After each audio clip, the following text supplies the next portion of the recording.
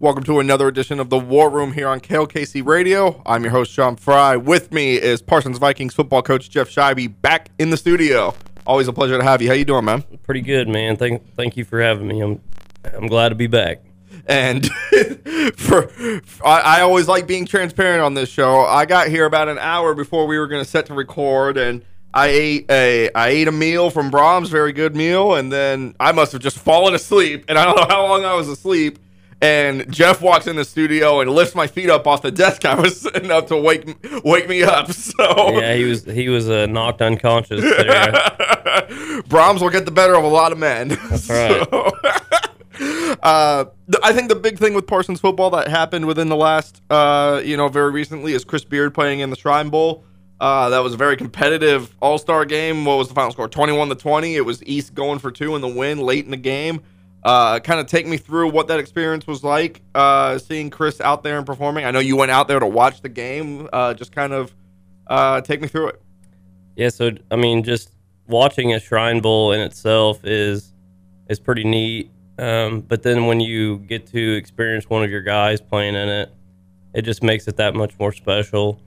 And, you know, the saying behind that, it's more than a game, you know, is well, they're playing for the kids.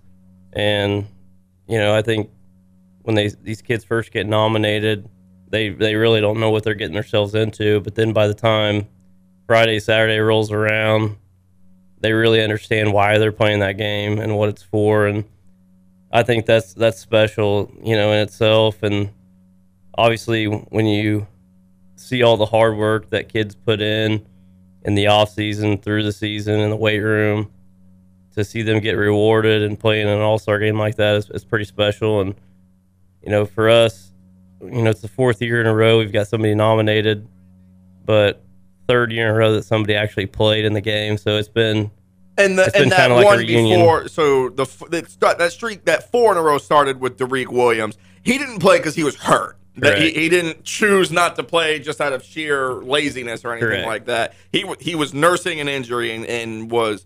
I mean, I think a doctor probably would have. I don't want to speak for him. I think at that point, a doctor probably would have cleared him, but I wouldn't have. I mean, if he was my kid, I probably wouldn't have wanted him to go out and play with where he was at with his injury at that point. Yeah, I don't think he would have been ready to go because he tore his knee up in March, right there before the state tournament. Yeah. And so you're right. Yeah, he probably wasn't ready to go. No, at that point. He wouldn't have physically been ready to play. Yeah, but I mean, he was, quote unquote, in good standing when he was nominated as Shrine Bowl. Oh, yeah. I was kind of upset he didn't. I was always upset he never got a jersey or anything like that because it wasn't his choice not to participate. It'd be pretty nice if, you know, they sent him a jersey, but then we had Tanner Barkis the next year. Ethan Houck got to be a quarterback for two Shrine Bowl wide receivers. Yes, and then last year it was Isaiah Tyson. And then now it's Chris Beard. So you've gone from two wideouts to two defensive linemen. They're coming in pairs. Tanner actually played corner. He played DB at the Shrine Bowl. Yeah, that's so right. He never really got to touch the ball offensively. I wish he would have because he runs such great routes. He catches everything. Mm-hmm. And he reminds me of like a little Wes Welker or, you know, somebody like that. That is just a very good slot receiver. And last 2 years, like you said, we had defensive ends. And last year, Isaiah Tyson got moved inside a little bit. Mm-hmm. So he was doubled most of the night. Chris played outside for the majority of the game. And really, you know, I thought he the best word to describe how he played was disruptive. Mm-hmm.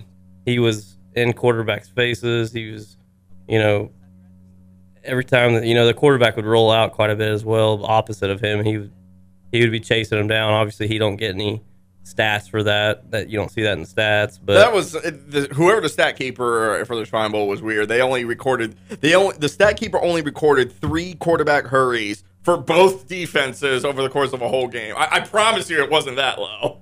Well, there wasn't a whole lot of drop back passing that went on in that game. Lots of rollouts, and then, you know, getting quarterbacks out of the pocket. So they may be correct on that. You know, when a quarterback's rolling out, and let's say Chris was chasing him, you don't get a pressure for that because, I mean, he's rolling outside he was probably the pocket. unblocked to a degree as well. Yeah, especially on a rollout.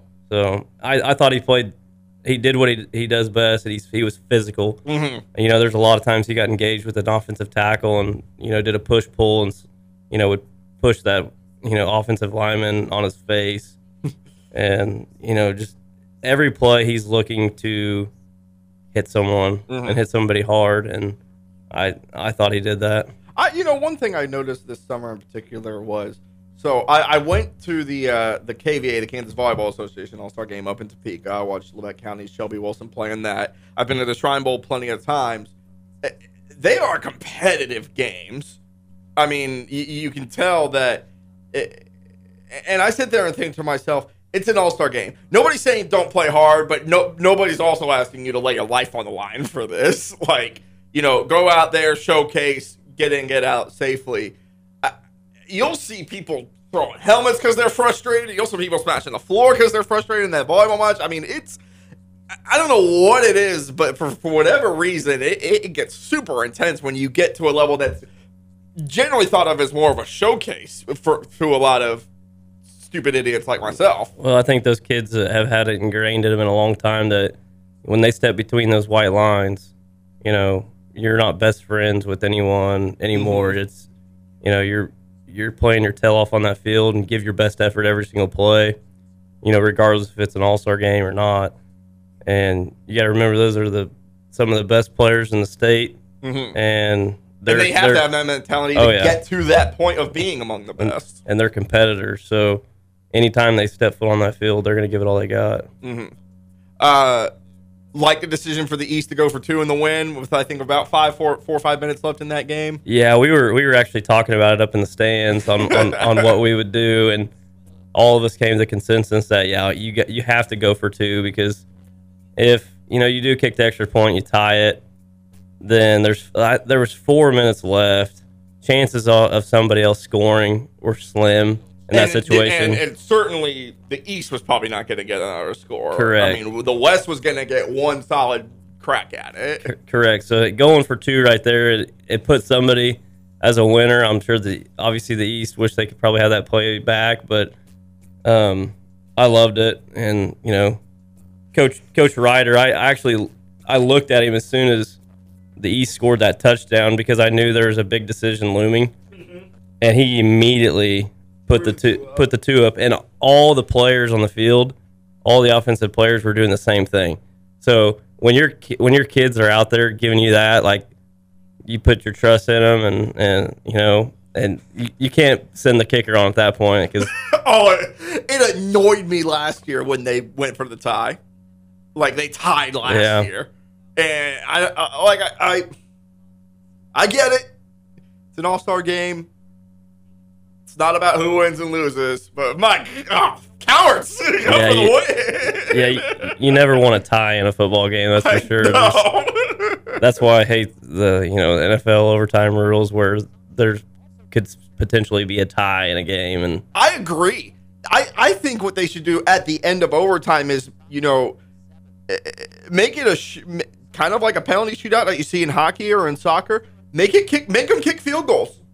And you don't have to have, and you can, I don't know whether you'd have a rush or not, but start it from like 40 yards and move it back 5 yards until somebody makes and somebody doesn't. Shoot it out that way. I guess I understand why the NFL does it because they don't want to player safety deal. But man, you gotta come up with a solution of always figuring out a winner and a loser in a football game. One thing that's interesting about the Shrine Bowl and you guys getting 4 in a row is it kind of mirrors the trajectory that the program's been on over the last half decade or so. I've been here for 9 years now, and the first 5 weren't that good, but the last 4 have seen a significant trend upwards. I'm curious why you feel like Parsons has certainly started to correct the course in its football program and build something more sustainable that can be successful over the long term. And when I talk about successful, I'm not necessarily talking about, we're going to be contenders for a state title every single year. So few schools in the state in the country are always that. But I think success looks like we're gonna be putting up a winning season most seasons. How have you gotten to the point where we're about there? It seems like. Yeah, I would agree with you. I think it started 6 years ago with Kurt Freeze. Mm-hmm. Kurt did a good job of getting that group of talented kids to get that taste of success. And we won a couple playoff games. Then there was a couple year lull, in the program. I don't want to say the program was on the downside. It's just it went down after that. His first year, it went down for about 2 years, but it bounced right back up. And you guys won, I believe, 3 to 4 games each of those 2 years. Yeah. So, I think a commitment to the weight room has been the biggest thing for us is buying into working hard and, telling those kids that hard work pays off. And that's actually a few things we've talked about this summer is, those kids can be so mentally drained and, think, why am I doing this? And we always, what we've been telling them is it might not pay off tomorrow. It might not pay off in 2 weeks, but somewhere down the road, when you're in a competitive battle, all that hard work you put in is going to pay off. And I think that's been the biggest thing is hard work and then consistency within our coaching staff. Anytime you change the coaching staff every 2 years like it was, it's hard to get the kids to buy in. So this senior class will be this current coaching staff's first class that's been all the way through. You're going into your 4th year of coaching, which means your seniors were freshmen when you got here. Correct. So we molded that class the way, we want things done. And it's so obvious, especially this summer, and how the kids are holding each other accountable. We talked a lot about it last year. We want to be a player-led team. Mm-hmm. Player-led teams are where, you see those championships. And I can see it. I can see these kids are holding each other accountable. It's rare for somebody to show up late to weights, but if they do, coaches don't say a word. They know what they're supposed to do, and if they don't, the kids get on them. Yeah. Take a lap around the track and get back in line. But it's just little things like that I think are what you need to sustain success in a program. Mm-hmm. Well, hey, Jeff, stick with me. We're going to go to a quick break, but when we come back, more War Room with the Parsons Vikings football head coach, Jeff Schibi. I'm your host, Sean Fry. Don't go anywhere. We're back on the War Room here on KLKC Radio. I'm your host, Sean Fry. Jeff Schibi, the Parsons Vikings football head coach, in the building. Jeff, you and I both watched Quarterback on Netflix, and I just want to vibe about this for a second. I thought that was a fantastic series. Obviously, from a media standpoint, I see the type of access that the filmmakers got. They captured a lot of cool moments. And obviously, they were great storytellers. I liked all 3 stories. Obviously, you and I are Chiefs fans, so we're going to have a heavy bias to Patrick Mahomes, and no problems with that. Kirk Cousins was fun to watch. I thought his line cracked me up where he quoted Margaret Thatcher, and the quote was, "If my critics saw me walking on water, they would say it's because I can't swim." Yeah. And I also loved watching Marcus Mariota. I know probably most NFL fans, they're going to say, of all the quarterbacks that I want to watch a behind-the-scenes thing on, Mariota would probably been way down the list. I understand, especially compared to Cousins and Mahomes. But, I grew up in Hawaii. My dad and stepmom are still there. He's a Hawaii kid. Every time Marcus Mariota plays a game, he leads the local news of, the local TV news is going to talk about how he did in that game. He's a huge part of the Hawaiian culture there. And so, I think he's a good guy. Like, I think I used to love watching him in college at Oregon. He was so good. So good. And let's not, as much as it hurts us, I hope people remember he beat the Chiefs in a playoff game. Oh, don't remind me. Oh, it's painful. The touchdown pass to himself. Oh, my goodness. If there wasn't one play that encapsulated everything the Chiefs experienced over like a generation, that was it. Now, Mahomes has changed that. After that moment, I can't remember. Have we won a playoff game before that? maybe beat the Texans. We beat the Texans on the road. But man, after that play, you had to really second guess if Arrowhead and the Chiefs were haunted. Oh my gosh, yeah. I guess if they were cursed, I should say. It was. There is something wrong with one of the speakers in here right now. The ghost of that pass from Arrowhead. And then as soon as you start talking about it stops. Yeah. It's like you take your car to the dealership, it never makes the same, or to the mechanic, never makes the same noise. And they think you're an idiot. Yeah. But I'm curious, watching those episodes of Quarterback, first off, just from a fan standpoint, what stood out to you the most? What you liked the most? Was there a particular scene or particular storyline that stood out to you from obviously both a fan and the fact that you're a football coach? Obviously, you engross yourself in the life. Well, I think the thing that stood out to me the most is us Chiefs fans think that Patrick Mahomes is like Superman and can't do, nothing wrong, or you know what I mean, like he's not human. But you got to go inside his house, his life. He's yelling at his dogs. Yeah, across the he's just like one of us, and I think that's the biggest thing I took away from it. And then also, I learned how tough Kirk Cousins was. Oh yeah, man, that kid took a beating game in, game out with broken ribs. I gained a lot of respect for him after watching all that, and it just also shows you the beating that quarterbacks take that people don't, really see. Yeah. And also they have to be mentally engaged. They have to basically shake those injuries to the side so they can be mentally engaged to know what everybody's responsibilities are on the field. And I just thought overall, I always love stuff like that when you see what their life is outside of football as well. Especially for professional athletes, the dumb jock stereotype really gets on my nerves when it comes to people like that. Because I promise you, there is not a single person in Parsons that can dissect plays and study the game like Patrick Mahomes and Kirk Cousins and even Marcus Mariota do. Yeah. Like, they have their intelligence is their ability to dissect that information is just on another level.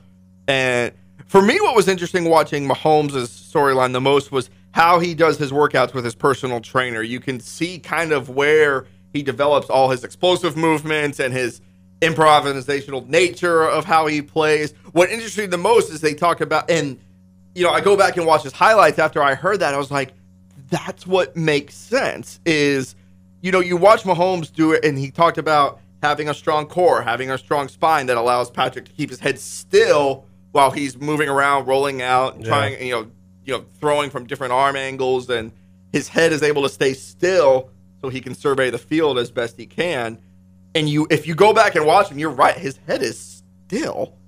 It's almost eerily still compared to everything else going on around him. And watching how he does those workouts, you almost see, it's like seeing the sausage being made to a degree, but in a good way. Maybe he's not human because they said his spine is just ridiculously strong and nothing like a normal human being. I didn't know anything about, quote, spine strength until I watched that show. I was like... ridiculous. And then also, how they do the ABC training days, with his trainer, how he finds time to be able to, it's obviously before practice he's doing that or after practice in the evening where he's going in and getting those extra workouts in with his trainer. So just his commitment, and it's, there's a reason why he's a two-time MVP, two-time Super Bowl MVP and champion. So he's different. That ankle injury looks so painful. Did you see the episode? I don't know if you watched it all. Did you see the episode where they were treating the ankle?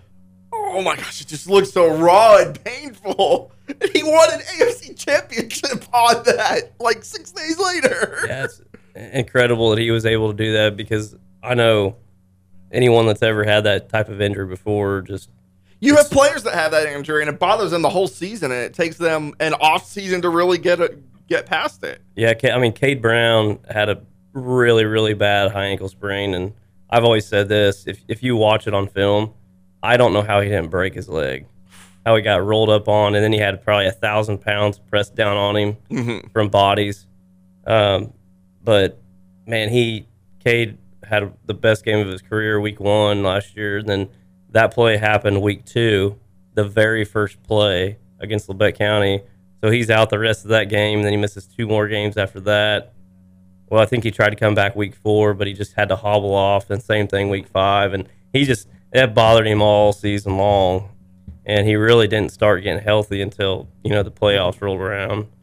So we're looking for him to bounce back after that for sure.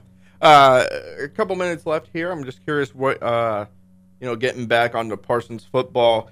You guys have had a good solid 2 years when you look at it overall. Obviously, you've won a playoff game in that stretch. You've won 13 games I think in that stretch. 7-3 and then 5-4, so we're 12-7 last 2 years. Yeah, winning a dozen games over 2 years. Nobody's going to scoff at that. But you look at how last year started. I believe you started 4-0, 5-0 maybe. I think it was a 5-0 start, and then you drop your last 4. And you certainly didn't end last year trending in the same direction that you had been going over the previous year and a half. Correct. Obviously, the overall trend over 2 years is still upward, but it changed course briefly. I asked about it. What you were kind of contemplate and think about over the offseason. After that game at Girard, and this was back in October. It's July now.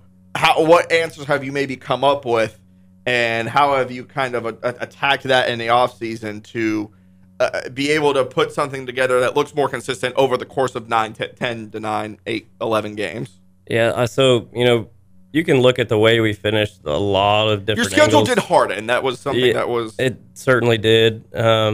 Obviously, losing Jaron going into the Galena game, it's not ideal to lose your defensive coordinator midway through the season. Yeah. That hurt us.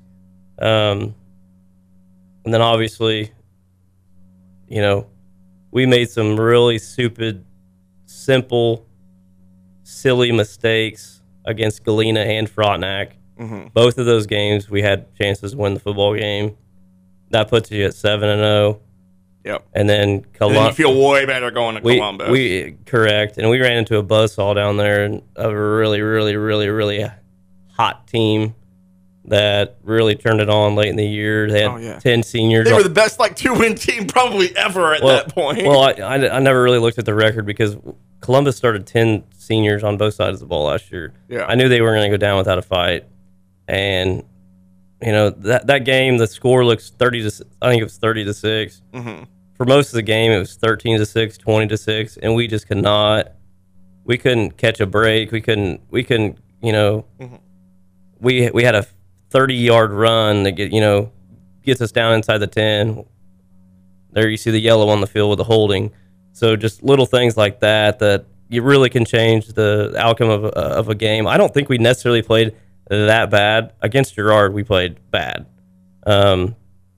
We didn't play well against Girard. Offensively. Defensively, you guys, I'll say this, Girard was a really good team. I think anybody objectively would have probably picked Girard to win that game. Your defense, for about 2.5 quarters, gave you opportunities to try and stay in that game before the levee just broke. Correct. And I'll take, argue this with anybody. Girard was the third best team in the state last year behind Andale and Holton.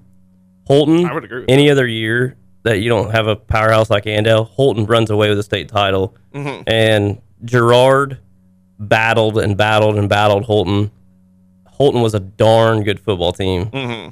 Very capable of being a state champion. And if anybody watched that Andale-Holton state title game, it was a pretty evenly matched game. Just Holton made a few simple mistakes. Yeah. They gave up an early 4th and 16 to Andale.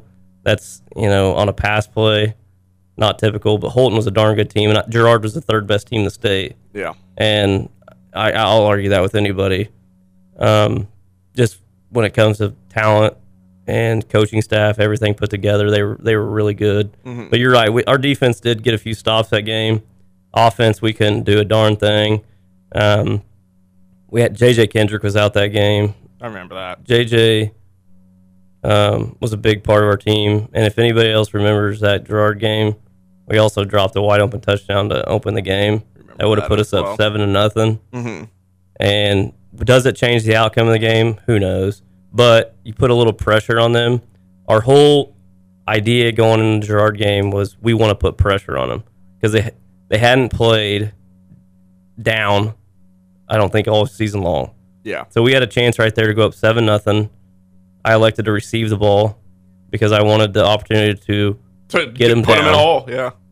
But it just didn't work out. And how we're going to fix things like that, I told the radio after the game, take a long look in the mirror, how I want to do things, my style of coaching. Maybe I'm not going to release all that information on the air, but I think I'm going to try some different styles and, of the way I approach. I would still advocate you be yourself, but being yourself, being yourself doesn't mean not adapting either. The way I approach a penalty, the way I approach a kid making a mistake, things like that, I really looked at ways to improve in the offseason, and obviously some schematics. We're making a couple small changes to how we do some things offensively and defensively, and playing to our players' strength.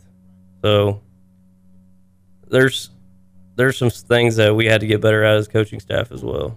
There we go. Well, hey, that'll about do it for the War Room. I have some brief War Room-related news. Next week will be the last episode of the War Room.